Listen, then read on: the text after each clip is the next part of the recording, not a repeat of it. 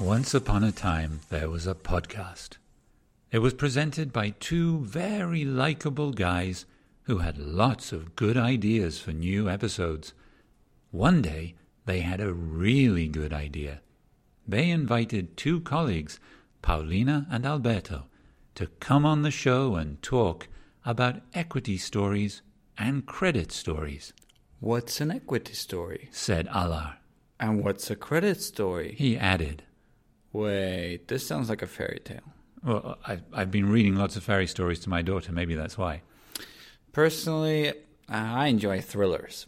How about this? Paulina and Alberto burst into the podcast studio. Quick, said Matt breathlessly. Press record before it's too late. Both those stories get you interested in finding out what happens next. They make you want to read or listen right to the end. Well, let's hope so. Do you think that's what an equity story and a credit story are about too? It's time we asked our experts on this episode of A Dictionary of Finance.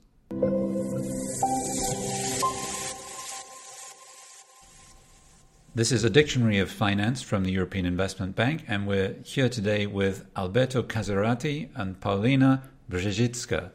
Did I get that name right? You got it right. I get special Polish points today for that, don't I? Well, Alberto is an advisor in the Innovation Finance Division at the European Investment Bank who focuses on broadband and digital economy. Alberto used to work at Citibank and Intesa Sanpaolo in London in restructuring and corporate banking. What does restructuring mean, Alberto? Well, restructuring is usually related to a company that is unable to repay their debt and they need to renegotiate the terms of it. Ah, okay. He's also a graduate of Bocconi University in Milan. Everybody at the EIB has special talents, but I think Alberto may be the only one who has worked as a baker, baking bread in a local bakery owned by his childhood friend. Paulina is also a culinary type with special talents. She's recently been making cheese from freshly sourced cow milk. What kind of cheese does that end up as? Just cottage cheese. Polish style, regular cottage cheese. Oh, that's a particular Polish thing? Is that kind of cottage cheese? It's quite popular, yeah. Oh, do you have plans to move on to, goat's cheese, chèvre, or things like that? What's your story? What's the story? Business story. Yes. We will see. Maybe in the future I will branch out. Okay, we'll follow that. Paulina is also a graduate at Bocconi University. She has a double master from Bocconi and Vienna University of Economics and Business. She started her career in the Mergers and Acquisitions Advisory Team at Bank of America Merrill Lynch in London. She moved to Luxembourg to join the European Investment Fund's Private Equity Investment Team, where she worked in a front office role on investments into European buyout funds. This is a very complicated bio. We need to break it down a little bit. Let's drill down into Paulina here. First of all, what does front office mean? Well, you have front office and back office. Front office is where the execution happens of transactions, and back office is everything else. So the front office is where you do the deal, and the back office is where you kind of process all the papers and things like that? Front office is where you meet the clients, right? Front office is where you meet the clients, exactly. Of your buyout fund. What is a buyout fund? What are you buying? Well, the fund buys. So the fund buys companies and then sells them. And the EIF, for example, is a fund of funds investor. That means that they invest in those funds. What kind of companies were they buying then? Oh, all sorts of companies. Companies that grow. Companies that can make money for the investors. Okay. Best kind of companies. We love those kind of companies. All right. Well, now Paulina works in Innovation Finance Advisory at the European Investment Bank, advising innovative companies as well as working on studies on access to finance in sectors like bioeconomy, life sciences, and circular economy. And we're going to get to some of those terms in another podcast that Paulina is going to do for us about bioeconomy and circular economy. So watch this space on your cell phone or wherever you keep your podcasts. So it's not for nothing that we included some interesting facts about Alberto the baker and Paulina the cheesemaker today. It's because everyone, as we said, has a story. There's a story to the bread, there's a story to the cheese. And it is stories that get people, in this case our listeners, interested in something. Now that works for companies too. It gets investors interested, I suppose, is what we're going to get to here. And that brings us to the subject of today's podcast. Shall we start with Paulina? What is a story when we relate it to a company? We'll break it down into equity and debt, or equity and credit afterwards. But what is the story that you're trying to tell about a company? Well, I think in the world of investments and in the world of finance, people are concerned with returns. So when we talk about stories, we talk about what makes investments attractive. What is the story of the investment? But is it really a story, or is it just like a resume or a CV that tells you this is the company, have a look at it, do you like it or don't you like it? Is it really a story that has a beginning and an end? Depends how you define story. In the end, you're looking at the company, you're looking at the past, you're looking at the present, you're looking at the future, you're looking at what the company is doing, what it will do, and how you can make money off that. Mm-hmm. And how long is this? Is this one of those what's called the elevator pitch stories? Is this like a short? Is this a short story that's supposed to be that you're supposed to be able to tell about your company in a minute or so as the elevator goes down? Not necessarily. I think an equity story or a credit story can be said in an elevator, but it's a bit of a separate term. It's one of those terms that I guess bankers like to use that laymen don't really understand, but I think it's not that complicated. Mm-hmm. So it's so that a company can tell its story and get what in return? What do they want when they tell the story? Well, what companies typically want when they're growing is to get financing.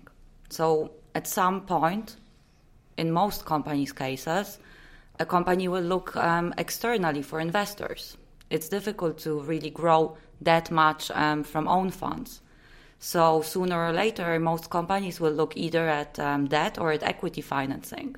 So here, investors will look at whether the company has a good equity story, meaning does it make it attractive for an equity investment, basically, or does it have a good credit story? Now, this doesn't apply just to small companies, does it? Because we've done some podcasts on small and medium-sized enterprises where we've talked about what kind of finance you get at a certain time. But a very big company would have to have an equity and a credit story. Absolutely. Just like a small company. Absolutely. Mm-hmm. So let's try and break it down a little bit. Alberto, tell us what would be the equity story. The equity story starts from the point of view of an investor that is looking mainly to the value of the company. So typically an equity investor would like to put €1 and get out €10 out of their investments when they're going to exit this investment. So the equity story is mainly about the value of the company.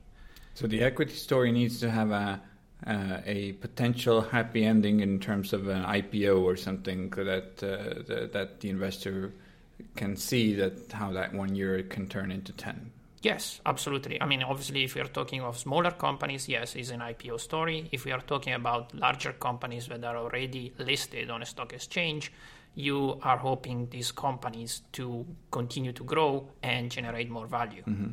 And with the younger companies, with the smaller companies, do we help them develop their stories? Yes, of course. That's what, as an advisory team, we try to do. So we try to help companies to build their own stories so that they can use it with investors, externally, or even with the EIB. Is there any kind of checklist for what should be in an equity story? For example, if you write a blog story, a journalistic story, or if you write a story, a fairy story, there's a beginning, there's a middle, and an end. Are there similar points on the equity story that we could use as a template? Well, I don't think there is one measure fit all, but I think there are elements that you see across all the successful equity stories. So usually you would see that companies that have been able to raise equity, they usually show that there is a strong management behind the company. Another element is their market, so they can show that the market has significant growth opportunities and strong growth there. And I guess finally, obviously, because everything in the end is related to the value of the company, that they have a business plan that shows that the company can actually grow significantly. So the more profit you make, the higher is the value at the end. Mm-hmm. So it's a combination of management, so people skills, and financial skills. But to me, when we talk about investing, it always seems that this is very black and white. It's all a numbers game, and this whole concept of stories, it seems very kind of fluffy, So, and I was really, I saw an analyst doing an example of a valuation of Tesla, and saying basically, and he was saying that the valuation of Tesla depends on the story that Tesla chooses to tell about its company. Like whether it says that their story is a technology story, or a car manufacturer story, or something else, and whether it's an upmarket story or it's a mass market story, and depending on these different story options, this analyst actually reached different valuations for Tesla's company, which to me is mind-boggling because it's still the same company, right? Yeah. And just depending on the different stories, he reached very different conclusions on what Tesla should be worth. So how is that possible in a world of black and white numbers? Well, investment bankers use a type of valuation method called the multiples method. We're referring to the EV/EBITDA multiple. So that's enterprise value over earnings before interest, tax, and depreciation. In short, there are different multiples in different sectors. So let's say we're looking at the automotive sector. There will be a typical multiple at which these companies trade. So let's say that 5 times EBITDA equals the enterprise value on average. When we're looking at tech companies, these typically trade at much higher multiples because they have, there's more confidence in the market that they will grow much faster, so the expectations of future value are higher. So I guess that would explain why Tesla, which is in a way an automotive company but also really forward-thinking and innovative, may be valued higher than, let's say, Peugeot. But the credit story is different, right? So we talked about the equity story. The credit story is something has different elements.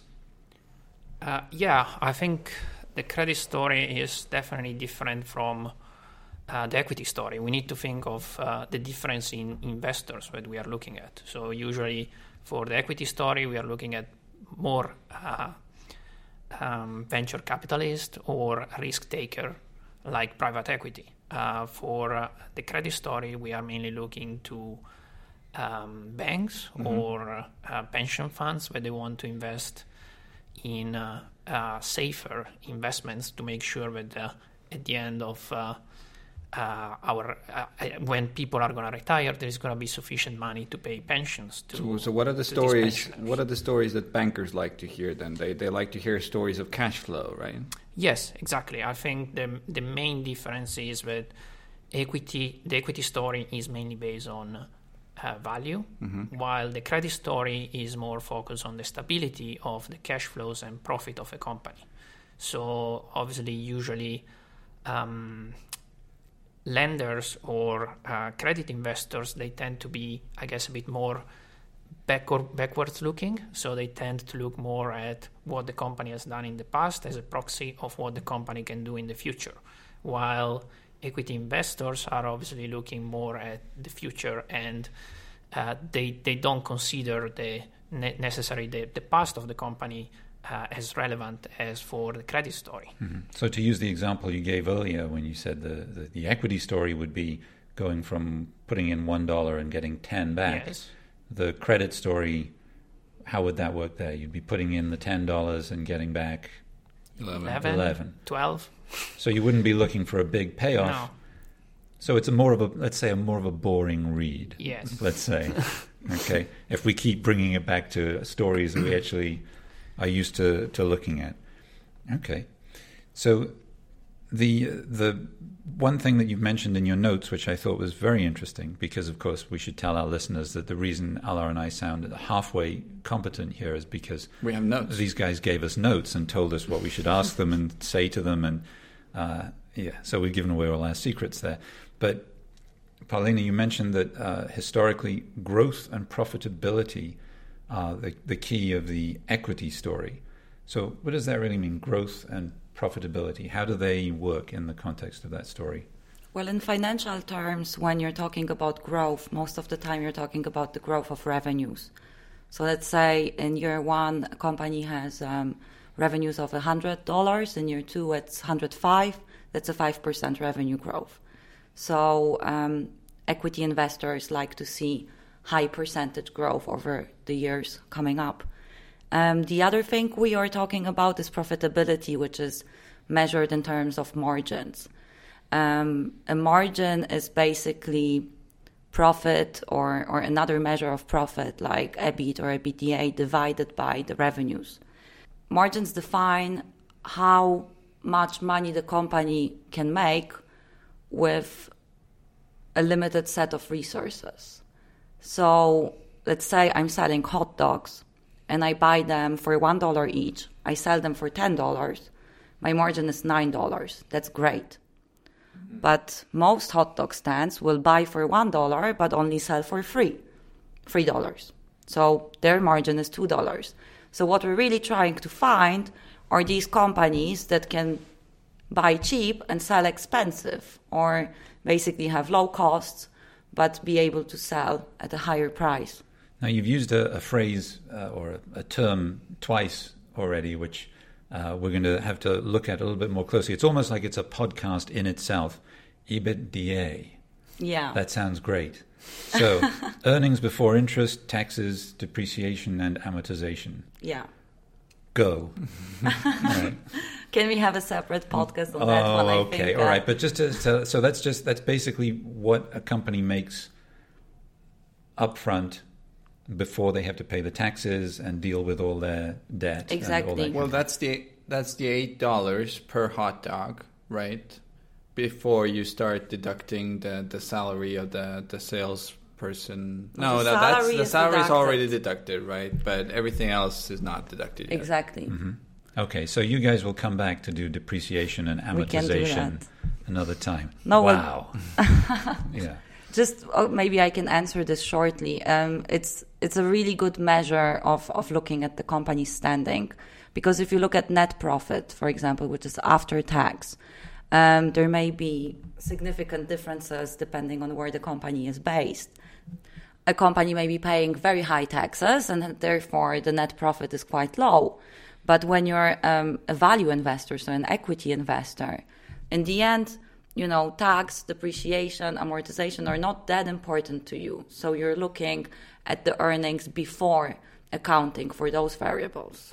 Is there a parallel, Alberto, in the credit story to that question of the margins? If you're in a private equity investor, you want to have a big margin. What's the equivalent for our more boring credit story? Well, I mean, obviously the EBITDA, since we have introduced this complicated term. Yeah, let's go with it. Is important also for lenders because it's a measure to understand the ability of the borrower to repay the loan. So obviously it's really important also for lenders. I think what lenders would probably look, and this is probably different from an equity story, is more looking at the current EBITDA rather than the expected EBITDA. So they tend to look at what the company has been able to achieve today rather than what they are going to achieve in the future. So it seems to me that the credit story is more like a story that would begin with once upon a time, and an equity story is more like a dream, looking of. forward, right? Kind of, yes. In a galaxy far, far away. Yes. It's like a science fiction story, if we're doing stories. I think there's also one more difference between the two stories that is worth mentioning, which is the risk and the return. So equity investors are buying shares in the company. They are really invested. So they have a very high risk and they have high return expectations.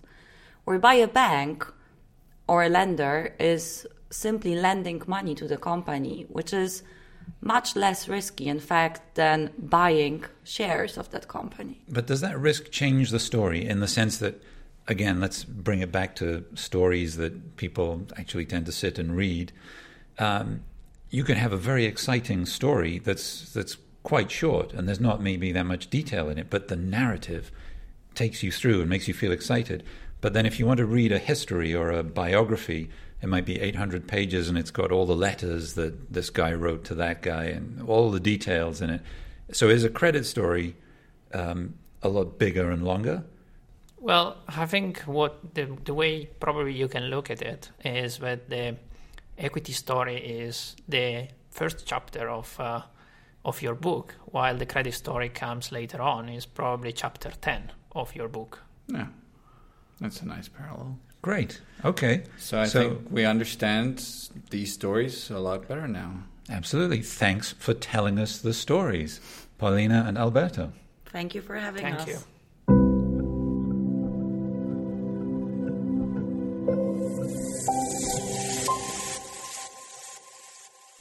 And they lived happily ever after. You still think that's how equity stories and credit stories end? Sure. I have a lot of faith in the economic future of Europe. Meanwhile, we'd love to hear from our listeners with their ideas for future episodes of our podcast. You can write a fairy story and post it as a thread of tweets to @EIBMatt, M-A-T-T. Or you can write an exciting thriller in chunks of 140 characters and post it to @AllarTankler, ALLARTANKLER. Or you could just write a regular sort of tweet if you're a traditional type. We'll be happy to hear from you anyway. All stories are good fun. And see you next time on A Dictionary of Finance.